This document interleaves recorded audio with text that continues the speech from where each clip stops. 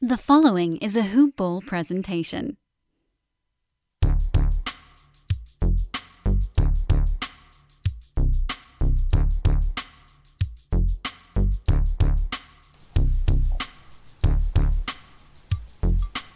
Hello and welcome to the Hoop Ball NBA DFS Today podcast.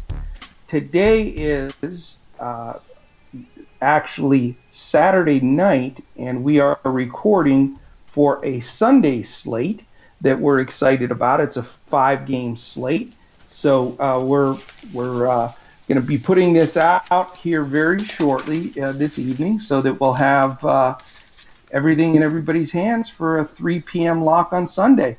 I am Joe Sarvati, by the way, affectionately known as Coach, and I am joined for the first time with a new and exciting addition to our DFS family. And I know that you've already done one show with Apotria, but that's not official, brother. So it's Andrew Hansen, and great to have you, Andrew, and I'm really excited to work with you.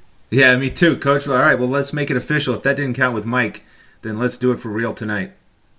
That's right. Apotria's was just a run through. That's for sure. This is the official Andrew christening as a Hoop Ball DFS GOAT. Now you go to GOAT status right away. Let's do it. All right, man. Before we jump in, just to mention, our presenting sponsor is Fantasy Draft. We really appreciate them coming forward and partnering with us at Hoop Ball to bring you 7-day-a-week DFS content throughout the preseason and regular season. So we would encourage you to jump on fantasydraft.com, sign up with the promo code HoopBall, and get 7 days free membership up to $1,000 in your wagers in your DFS contest.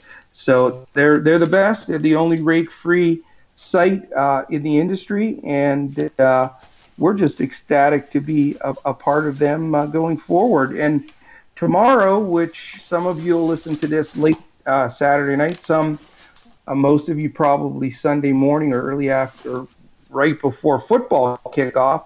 So make sure you jump on this fantasy draft offer for the Sunday NFL kickoffs, because that locks at 1 Eastern, and it is a $500,000 NFL Hooters contest. Have you had a chance to try that out, Andrew? Yeah, I did. Week 1, I think it was, and I love the rake free. Mike and I chatted about that. Instead of donating 10 to 15% as part of a contest in terms of the rake, or sometimes even more, depending on whether it's a GPP head-to-head, how many people are involved. You don't have to worry about that. Yep. Oh, I know. And I mean, if you do it play for a while, it gives you a little calculator on there showing you how much money you've saved in rake. And I know for me, who plays a lot more, I do some baseball and a little golf, but it's incredible how much that adds up. And as we get into basketball, and I don't know, do you play mainly cash or GPPs, Andrew? Primarily GPPs. Okay, good. I'll start doing more cash this year, especially since it's right in your wheelhouse and you're off to such a hot start. Yeah, and hey, I just want to keep it going. But the cool thing for me is Mike Apotria is more of a GPP player too. So I love being matched up on a show with somebody that's more GPP centered, because I'm going to always be more on the cash and single entry side. So it helps, gives our listeners a lot more options. So that's really cool. That's great. All right. Let's see. The other, we might as well just get right into this slate. Like I said, it's a 3 p.m. Eastern, 2 p.m. Central lock time. So again, we're getting this show completed on Saturday night, the 12th, for the Sunday, the 13th card. And the first game is the Cleveland Cavaliers at the Boston Celtics. And I'll jump right into the mix, Andrew, with with the Cavaliers. The only injury that they have as of right now and is Garland, the rookie guard, is doubtful. So generally, that in preseason means they're more than likely out. And again, as we bring these shows to you, the evening before the games begin, make sure you follow at Hoopball Fantasy and follow us as well on Twitter at Joe Sarvadi, JoeSarvadi, and at Language Olympic, just like it's stated. That's Andrews.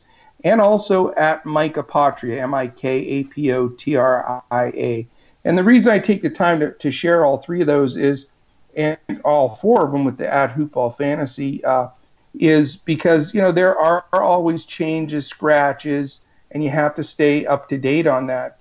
For example, today I'm having an absolutely monster night in the one game matchup, Phoenix Portland, and we went through everything last night. Andrew, Michael and I did. I don't know if you had a chance to listen to last night's show.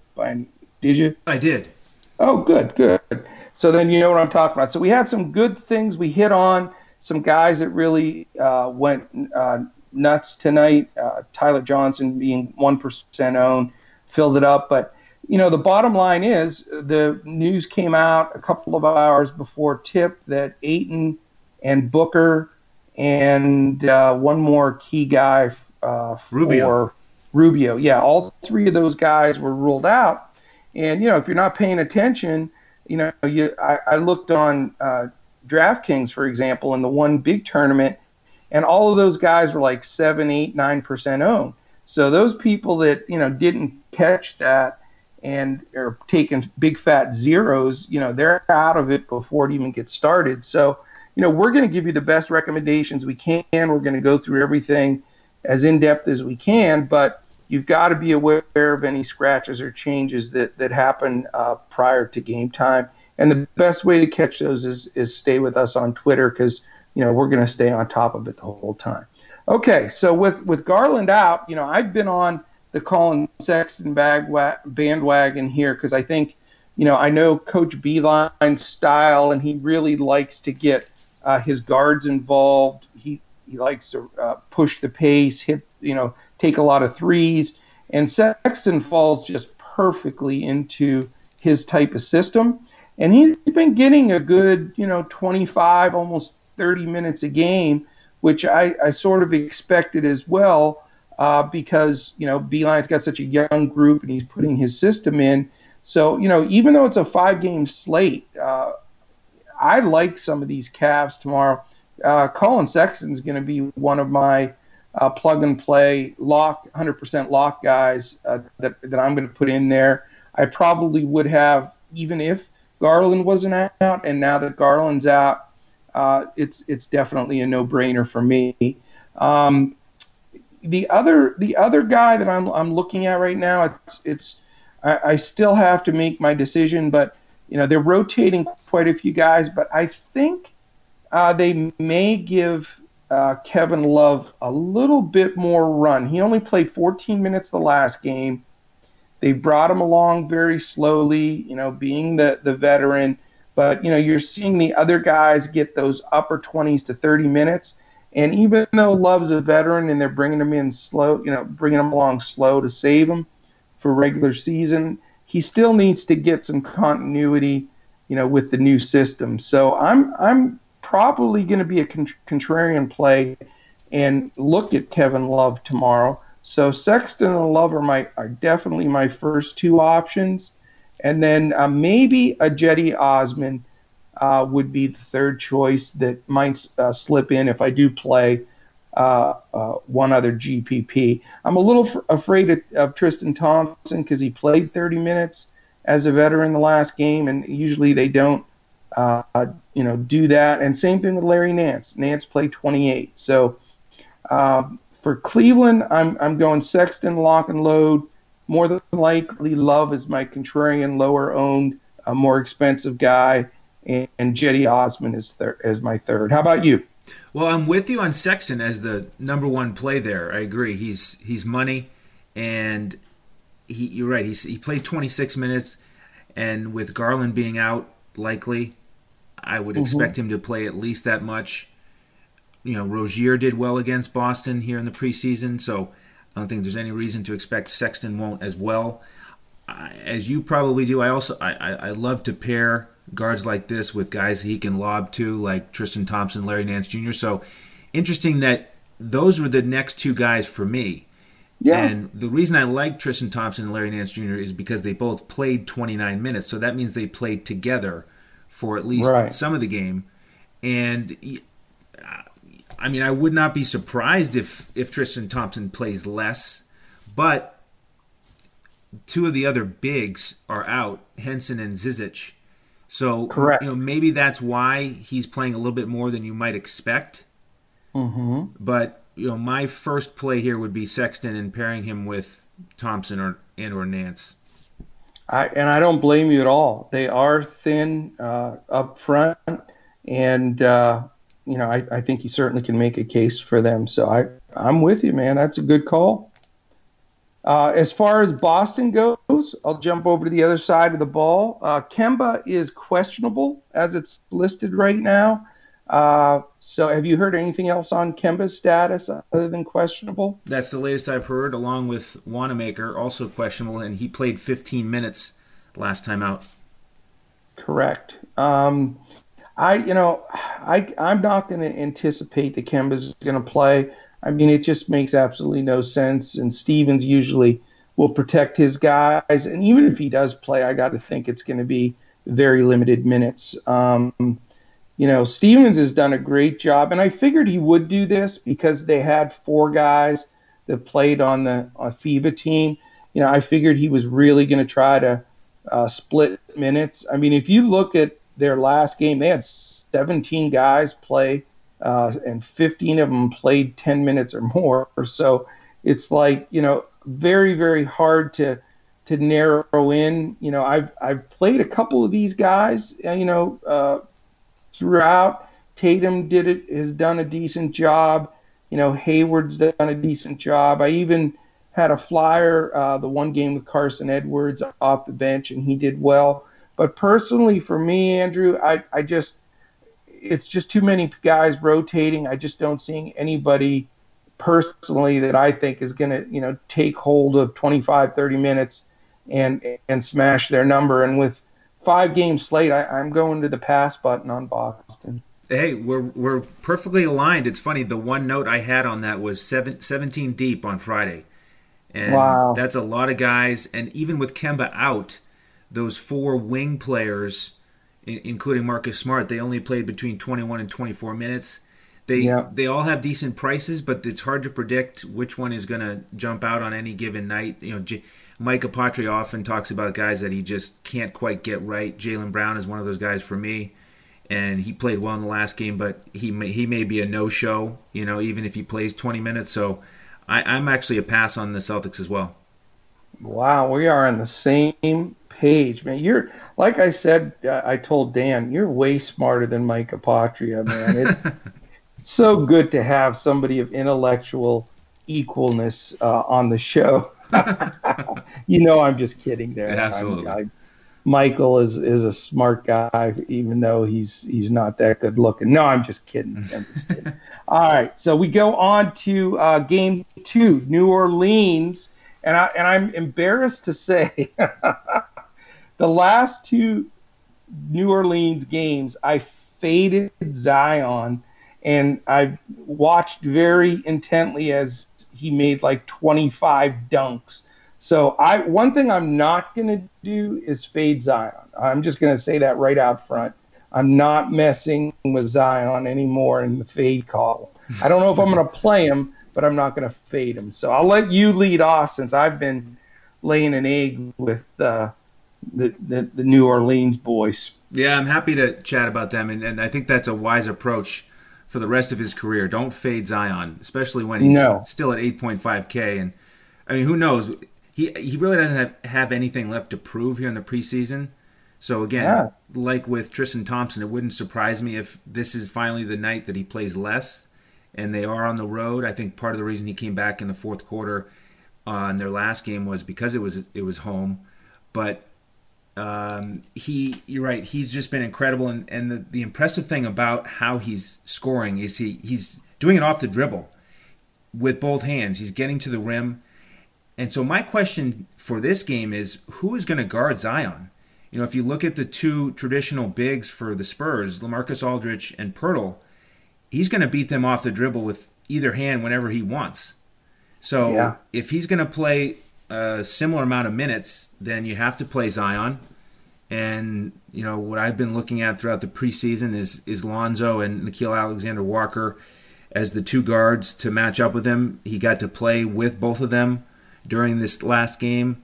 The amazing thing about Nickeil Alexander-Walker is he put up those incredible numbers last game, 22 points in only 16 minutes.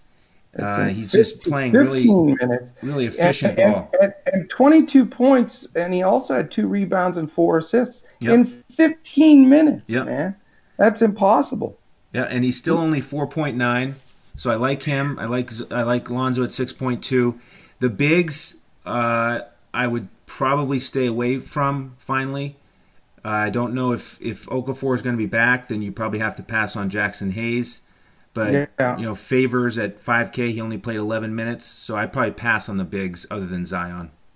Yeah, I agree. I mean, I like Jackson Hayes a lot. And, you know, I like some of their bigs. Even Nicolo Melli's been good. But just such a monstrosity of depth and young guys and rotation. You know, I've been fading New Orleans a lot. But, you know, man, I'll tell you what, they're such an exciting young team to watch. And NAW, as they're calling him now, because, you know, he's so good, you can just call him by his initials now. He's definitely going to he's not only going to make that Pelicans team, I think he's going to be in their rotation. I don't see how you don't play him. I mean, my son and I saw him play a ton in person in the summer leagues, and we were in awe. I mean, he was so good. It was like, how did this guy get, you know, moved back in the draft where they were able to take him?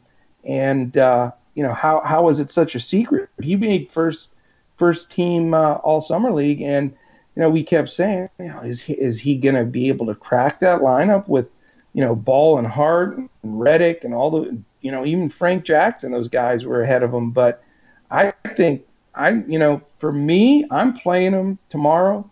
I'm a believer. I know that, you know, no one puts up those numbers in 15 minutes, but I think maybe he gets a little extra run. You know, that's just what I'm thinking. I think he gets, you know, I think that Gentry sees that he's going to be part of this rotation and may get him a little bit more time with some of the regulars like Ingram and Zion, and you know, maybe he even runs alongside Lonzo a little bit. That's what they did with Josh Hart in this last game. So I'm going to look for Mr. NAW in my lineups. And other than that, I'm not going to say fade Zion, but I am not going to go any further for 2 reasons. One, Utah plays extremely slow pace and good defense, even though nobody can match up against Zion. But I know Utah will have some difficulty there. But, you know, that reason and the fact you're that thinking about the last game and how nobody could match up with them. I'm sorry. You're now right. We're off to San Antonio. What I'm trying to say is what my thinking was there is San Antonio is very similar to Utah in a slow down pace, good defense pace. Thank you for correcting me on that. So even though they, you know, put up decent numbers and scored a lot in that last game, 128 points against the Jazz, there's no way that they're going to go into San Antonio, in my opinion, you know, and do anything like that. I think the Spurs will slow it down and crunch them down a little bit defensively. So that's why I'm going to pass mainly on those guys. But, you know, again, Nickeil Alexander-Walker, I think deserves to make some lineups, and he's affordable. So, yeah, Coach what do you got? Coach Gentry would have to be trying to throw the game, any game he coaches, if NEW isn't a main part of the rotation. I think he's absolutely a lock, even in the I regular would think season. so, man. I mean, he has outplayed the shorts off of Josh Hart. Josh Hart's been awful. So I don't know. I don't know. How about the Spurs? Who do you like over there? All right, Spurs side. I think DeJounte Murray is really looking healthy. He's playing without a knee brace or anything. He's been, really taken over the team from Derek White. That was a lot of question what was going to happen this year with White having such a fine year last year, but that's been washed away. I don't think there's any question. Murray's the starting point guard of this team, and I think Pop gives him a decent enough run, and the pace that the Pelicans play at, which is such a fast pace, I think he's in play.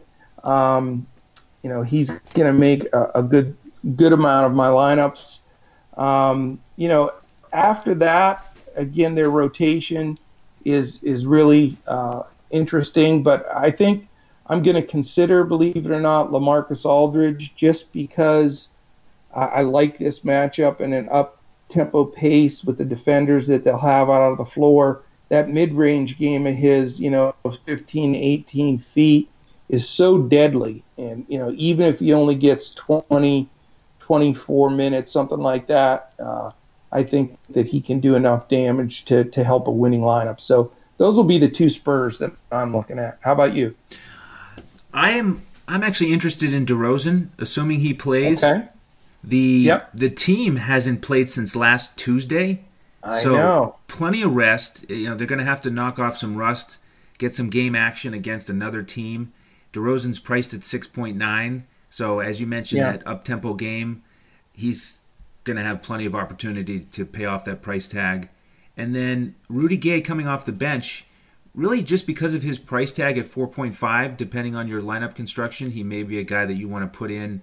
I'd say probably more for GPP than cash, but he's been playing over 20 minutes and putting up decent numbers. But again, he could potentially have a few more possessions to work with the up-tempo game against the Pelicans potentially. So I would add those two Spurs to the list.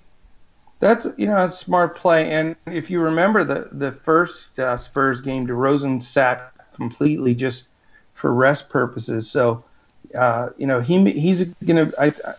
I'm glad you brought that up because he's going to be a possibility for me as well. Just in the fact that I'm sure he understands he's got to get these guys in rhythm and going. So that's a good call also. I think the Spurs in general, it doesn't hurt to have two of those guys in your lineup, even though it's a 5, there's 10 teams playing, just because of the up-tempo, as we said, with the Pelicans. So good call there. I like it.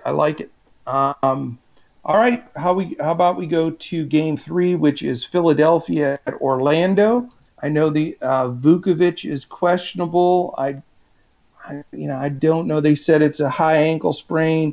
I'd be surprised if he plays. But have you heard of any other injuries in this game? No, I haven't. But Embiid sat the last one, so I assume he'll be back. That'll be the other big change. But no other injuries that I'm hearing about. Okay, you want to take Philly? Sure. So that will be the dynamic that we have to look at. He sat out the last game, and Al Horford really got a bunch of usage and had a really nice full stat line, 11-9, 3, 3, and 2. And the thing with Philly, though, is even with Embiid out, it was pretty evenly distributed. I mean, Horford was certainly worth playing at that price tag. Simmons, Josh Richardson, Tobias Harris, they all had solid games, but I'm not really getting excited about any of them against the Magic, who play pretty slowly. They are pretty strong defensively. So the only guy, assuming Embiid's back, he is from everything I've read. So last time out when they played that foreign team, he had 17 points in 14 minutes. So he's he can score quickly, but I would probably fade him. And Simmons at 8,000, he would be in some lineups, and then Thibault off the bench. In both games that they've played, combined steals and blocks, he's had 5 in each game, and it's hard to count on him getting 5 every game, but that's a real nice base for your fantasy points. So I like Simmons and Thibault the best. All right, man. Well, on this one we disagree, and it's cool because our listeners need different opinions for sure. I think Thibault screams just an absolute. He's been in the news. Everybody's talking about him. He's making all these steals. He had 5 steals in 5 minutes a couple of games ago. He just seems like such a sucker play to me. And I don't mean that negatively towards you at all. I just saying in general, I just think I think he's going to be over-owned for a guy that last game played 18 minutes and only had 3 points. I mean, he's just getting all this praise heaped upon him, and I just think so to me, he's a cross-off. The guy that I'm going to plug in for sure to every lineup, 100%, is Embiid. Vuk is probably not going to play. If he does, he's not going to be at complete health. They've been super, super cautious with Bamba. They're not letting him play more than 15 to 17 minutes a game max.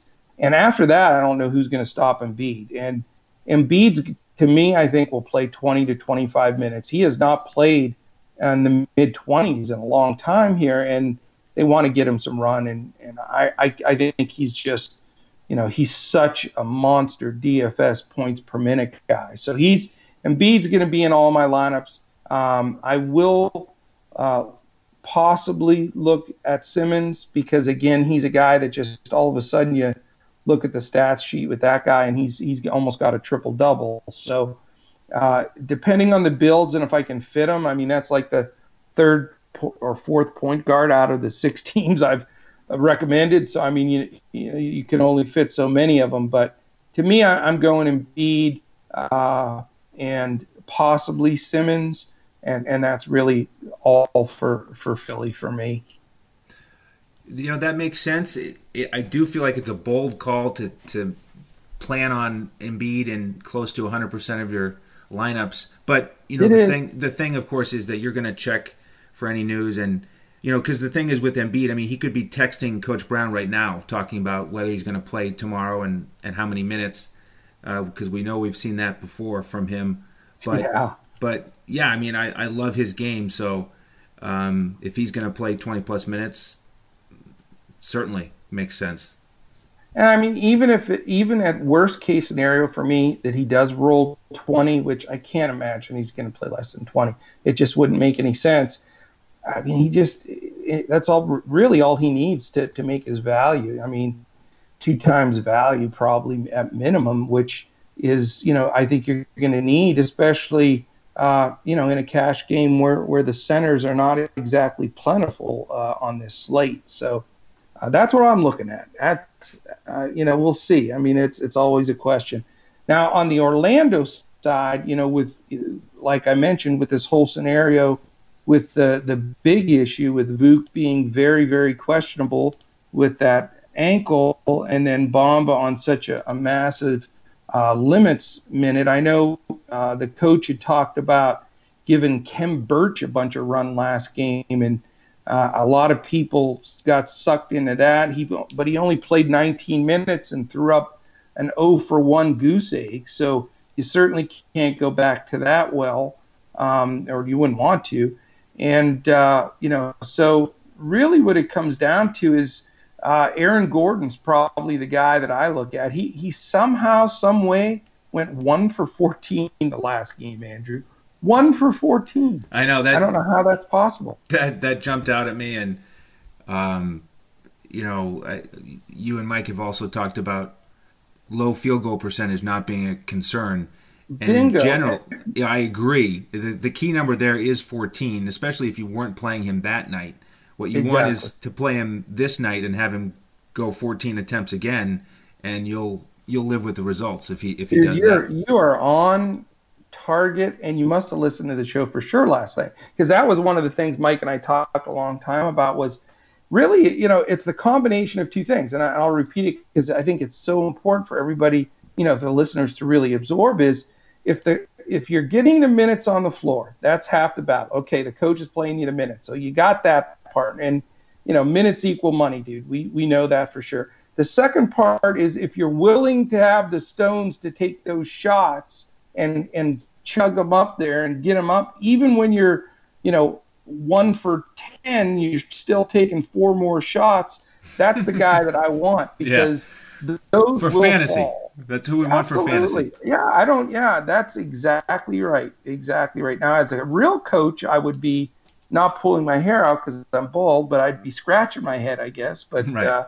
But no, Aaron Gordon, for that reason, I think he's got to be a strong consideration. And the other guy that's played so well in the preseason and just looks like he's taking that step from, just a regular NBA player to somewhat of a star of the team, is Jonathan Isaac. I think he's just looks so much more confident out there and smooth, and they're running plays for him for the first time. So Gordon and Isaac will make some of my lineups, and really that's it for me for Orlando. Yeah, before our chat here, I was focusing more on the bench when I was looking at Orlando with Fultz, Ross, and Amino. They all played over 20 minutes. Yeah. And as you know, I like to stack games. So if you're playing multiple tournaments, I'm gonna have one stack where I actually put those 3 together. Fultz, Ross, and Amino. Ross has scored over 20 points in both preseason games, I believe. And he's gunning. He's just gunning, man. Yeah, No he is gunning. And he took 11 threes in that last game. Right. I mean, that's also what you want. And sure. Amino had a decent line at 4. He's at 4.4, and then Fultz didn't shoot well last time out, but this is the rematch. Remember, Coach? Oh yeah, his that's career started with the Sixers, so I'm gonna say he's gonna come out with a bunch of energy and be aggressive the entire time he's out. Narrative, man. Yep. We've got Narrative City right there. I didn't even think of it. Yeah, I would buy property in Narrative City if I could. I'm with you, dude. And he wants to stick it to him because they gave up on him. Yep. So good call. That's going to be one. They should start him. That would be cool if they, started him against the old squad. But that's a great point. I bet you he gets a decent amount of ownership because of that. Yep. Fantastic. I like that point. Anything? So who were your final? You're looking at the bench, more of the Ross Fultz kind of thing? Yeah, and so if I could only play one, it would be Fultz because of the narrative. But Ross, again, that could be a trap also because he might go 2 for 9, and he's priced up. He's finally priced up at 6.1. So yeah. Maybe not cash, but a couple tournament plays. He really went up quite a bit in the last couple games. He was cheap initially. That's a good point. All right. That is game 3, correct? That's game 3. We got 2 more games at 6 o'clock. Which one are we doing next? We are going to do the Bulls in Toronto. But before we jump into that, so that I don't lose my place and forget what I'm doing, again, a quick shout out to our presenting sponsor, Fantasy Draft. Make sure to go to fantasydraft.com and sign up with the promo Hoopball and get that 7-day free membership. Get on there and play that $500,000 Hooters contest on Sunday. Also, remember that listen to us 7 days a week. No doubt in my mind, we're the best DFS 7-day content that's free out there in the industry. So we thank Fantasy Draft and Hoopball for that. You can find us wherever podcasts are found. iTunes, Google Play, Stitcher, Podbean, iHeart, Spotify, YouTube, everywhere. And we would ask you to take a minute or two at the very most, not even that long it takes, to rate, review, and subscribe. Pop us those 5 stars, likes, the thumbs up. I know we're blowing up on YouTube, so those likes and thumbs up mean a lot.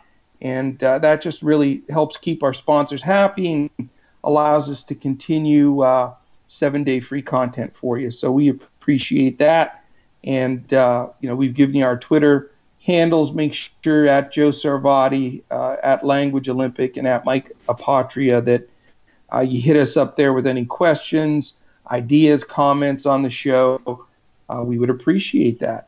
All right, we go to the final two games. Chicago-Toronto. Chicago Bulls are in your court, Mr. Andrew. The Bulls, all right. Well, interesting situation here is they rested a bunch of the starters last time out. So now, oh my God, it was incredible. There was barely enough guys to play last game. It was so funny. Yeah, it was. So they'll be back as a group. But the one note here, the one caveat is that Otto Porter Jr. has some left hamstring soreness, so he may be limited with his minutes. So okay. I'm going to probably stay away from him because of that, which is disappointing because I really like how he looked last time out. But I'll just go with Levine at 7.4. After sitting one out, he's going to be back, and I just think he looks excellent here in the preseason. So I think he's primed for a huge season, and he would be in probably most, if not all, of my lineups at that price tag. Okay. Kobe White, 5.1.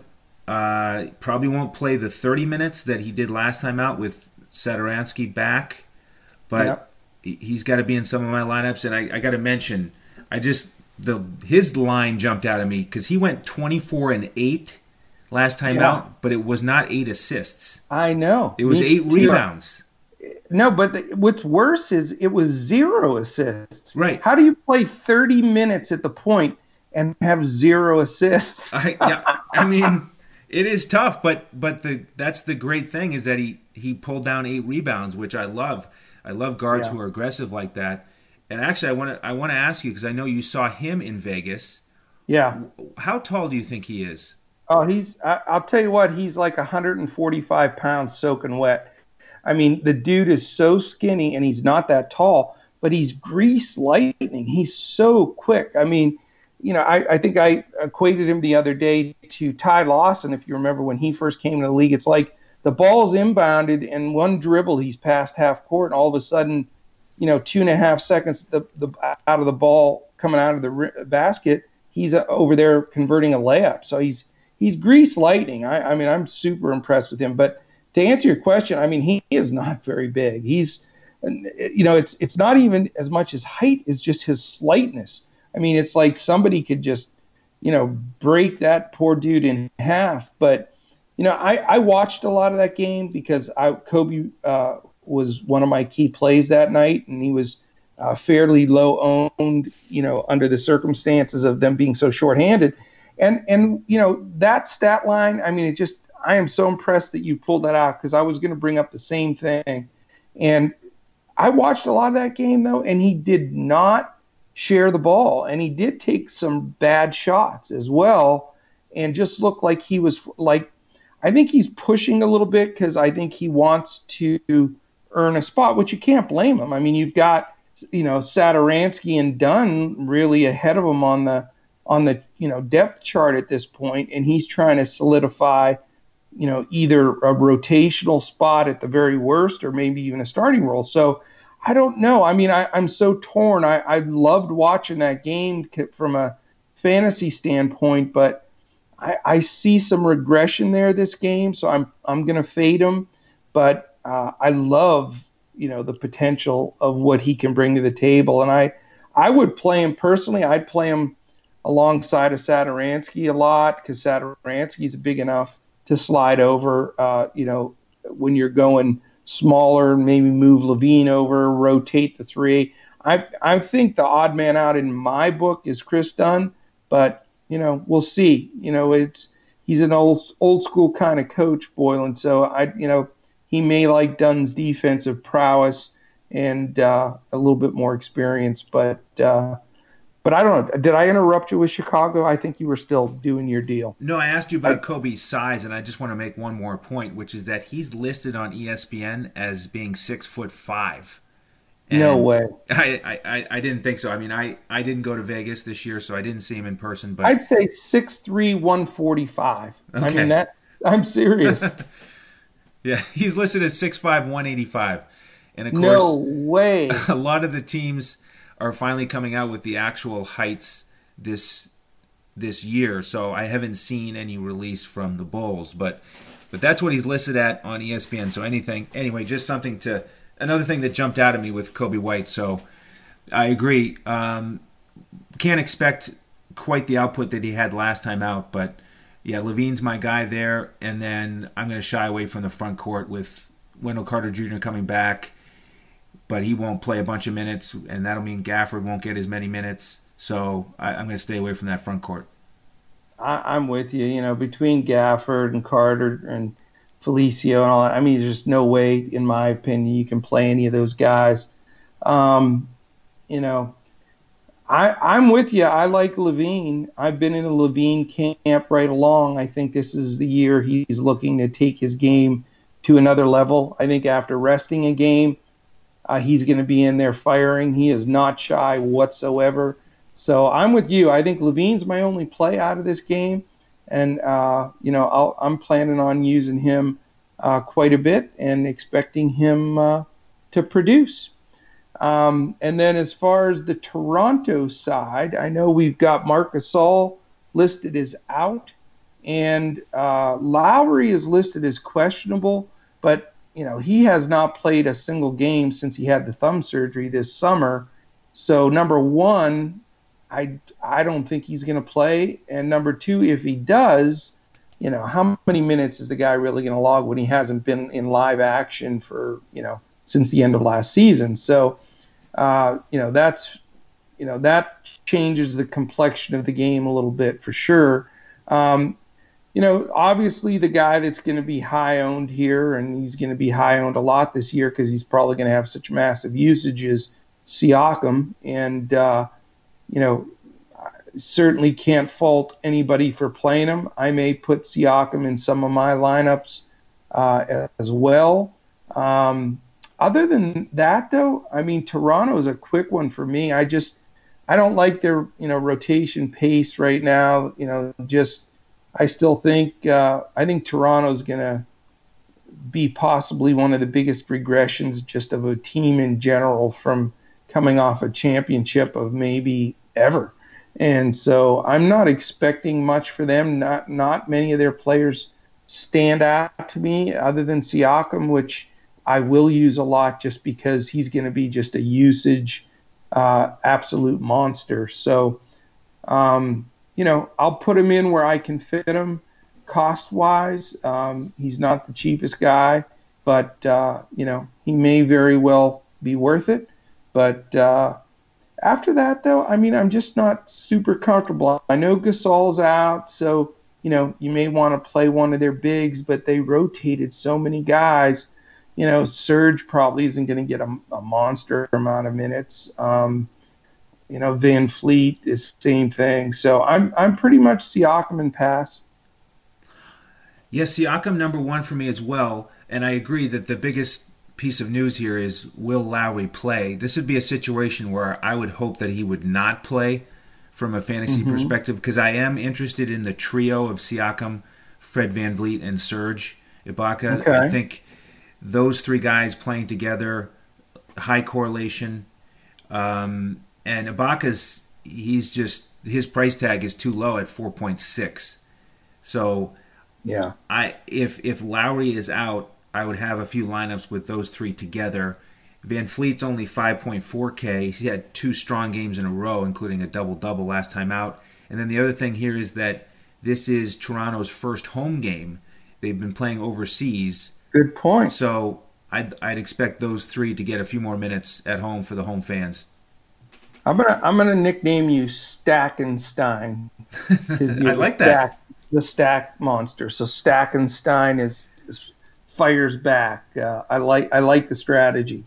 I'm not a big stacker. I try to find each guy. Usually, if it's a super high paced, I have no problem taking two guys from each team or something. But Other than that, I'm not the Stackenstein like you are, which I like. A lot of people win. That's how you take down big GPPs.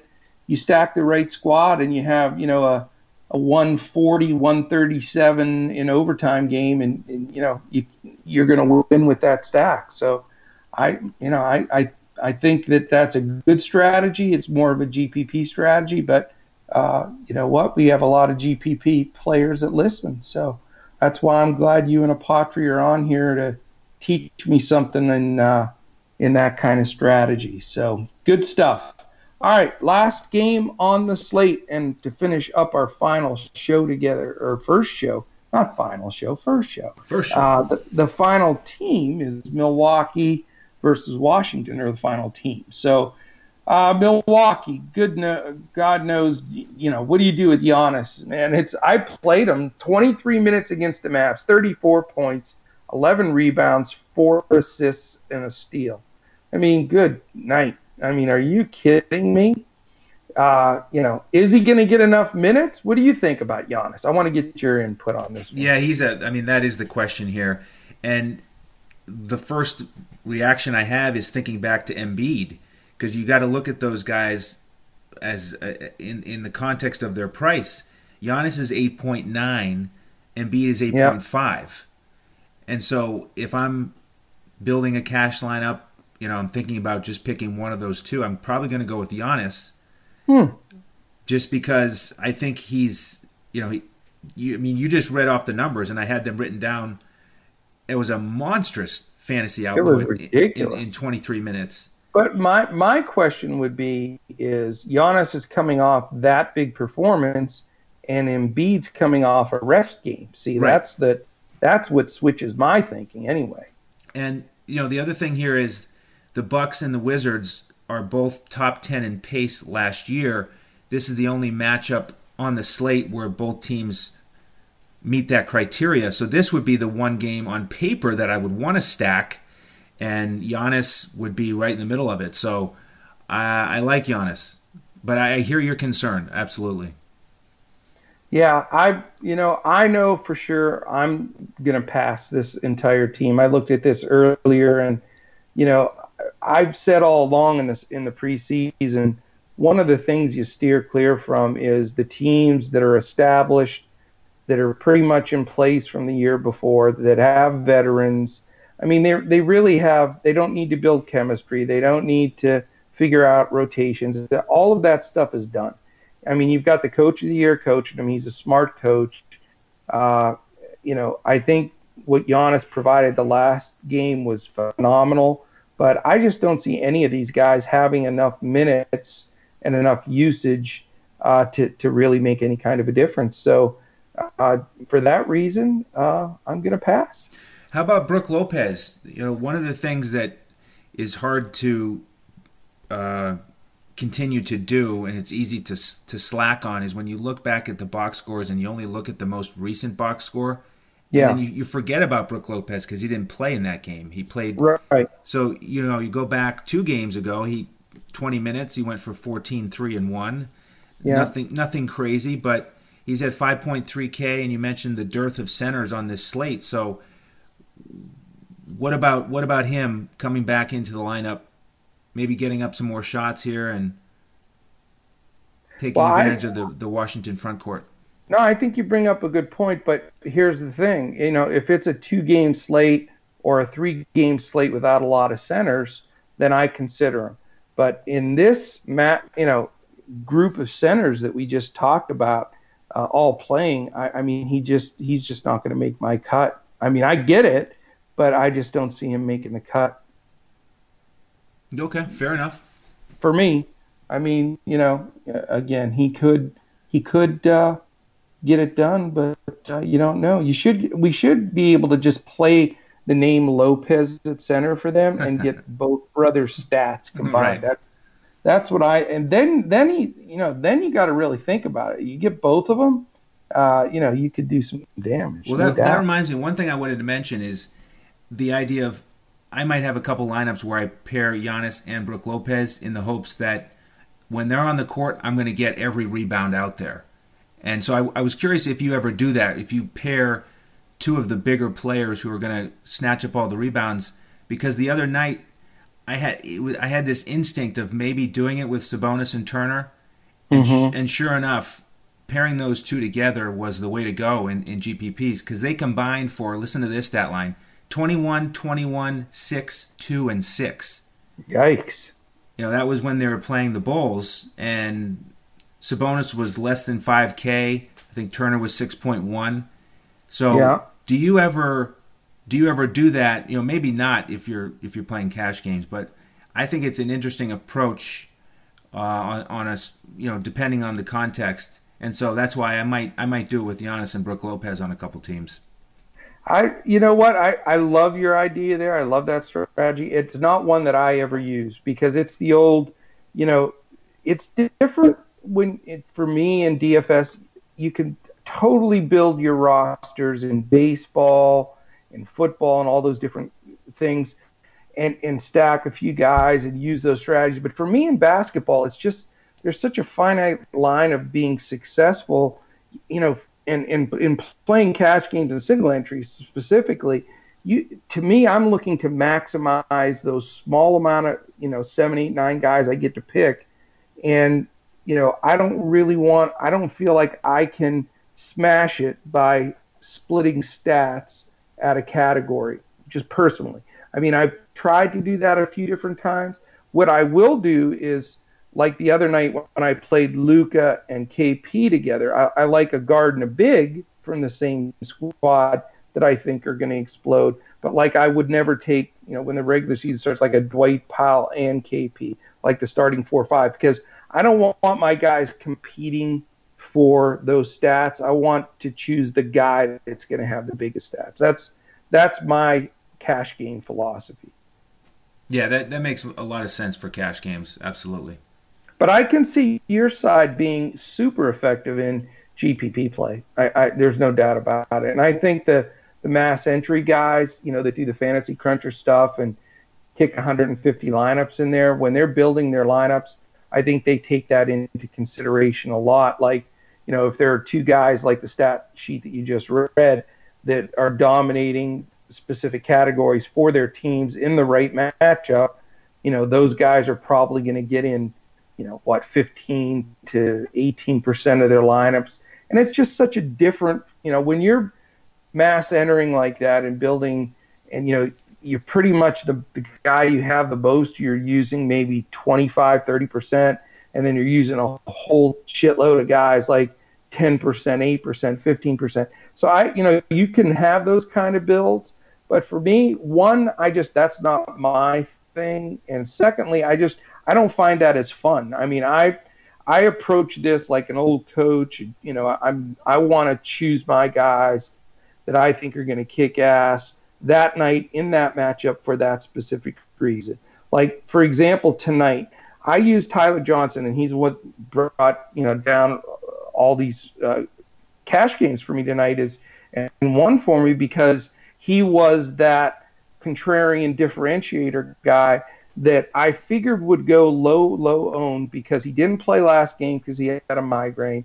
JaVale Carter played, who's not very good, and I knew he wasn't going to start, so no one would think he was going to do anything.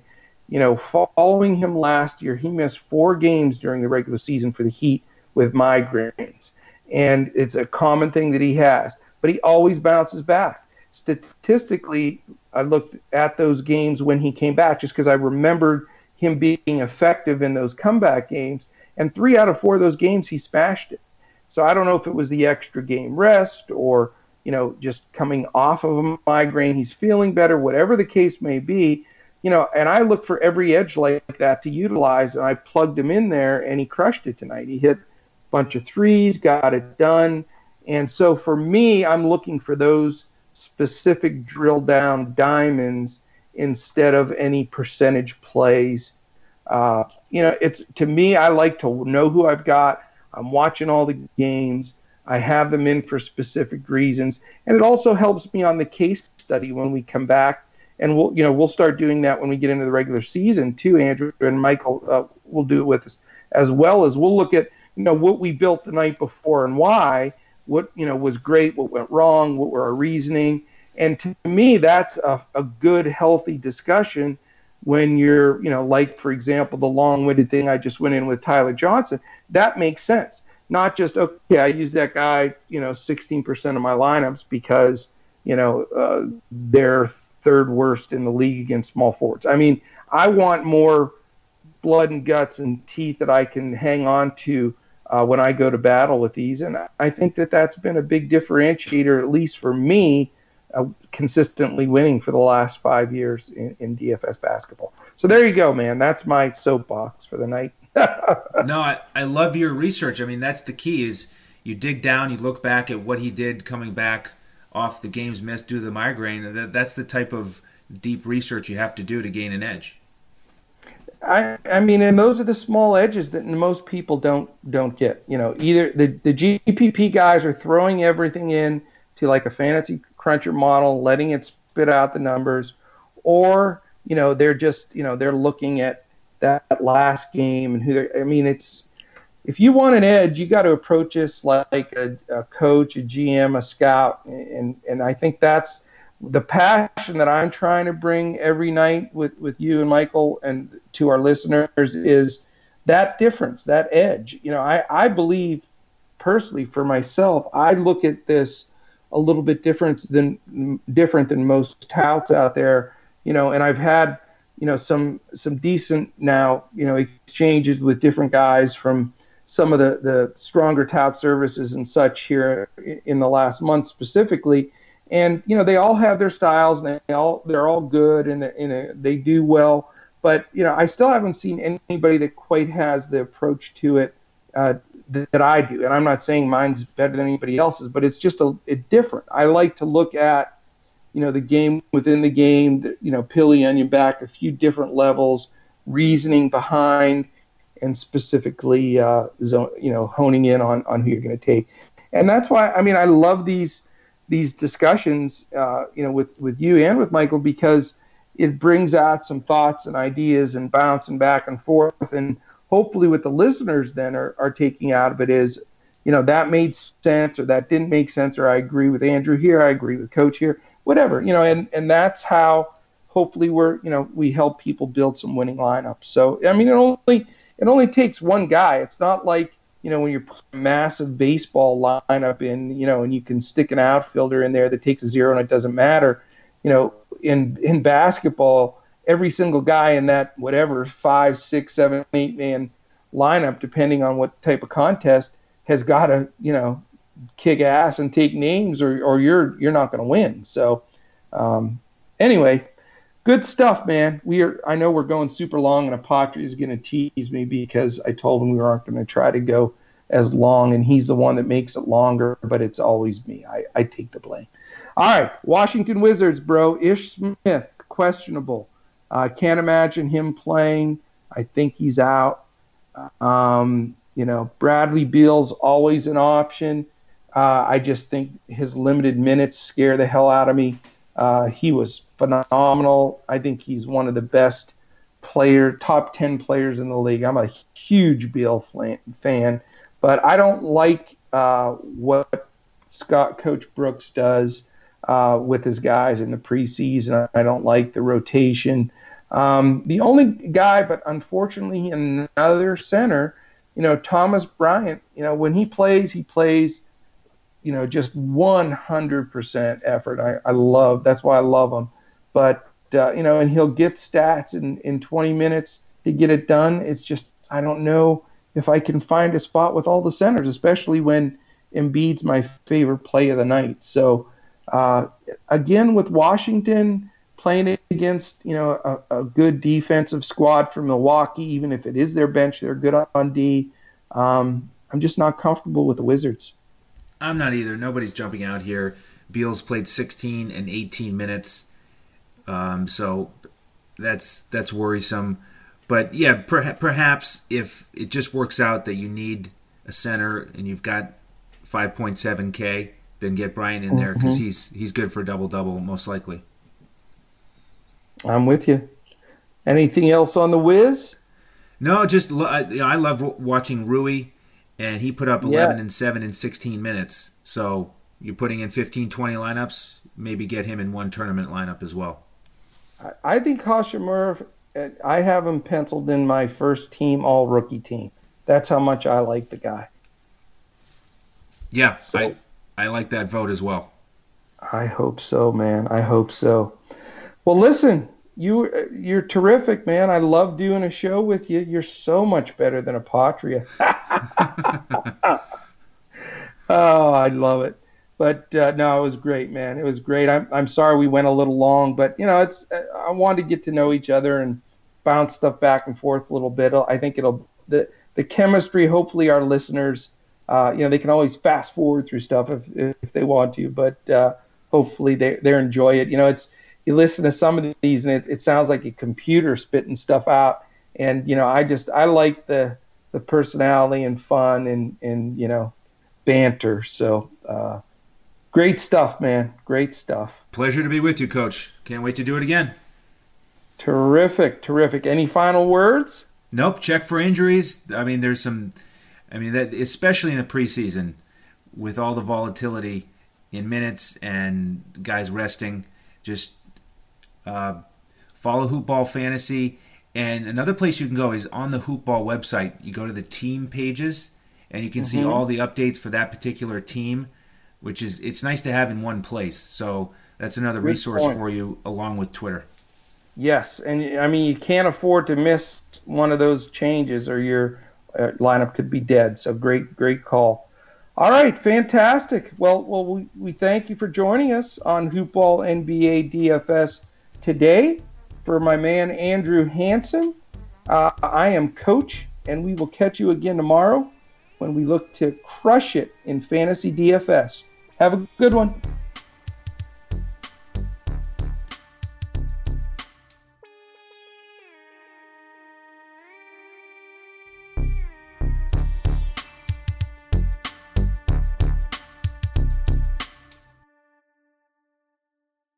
This has been a Hoopball presentation.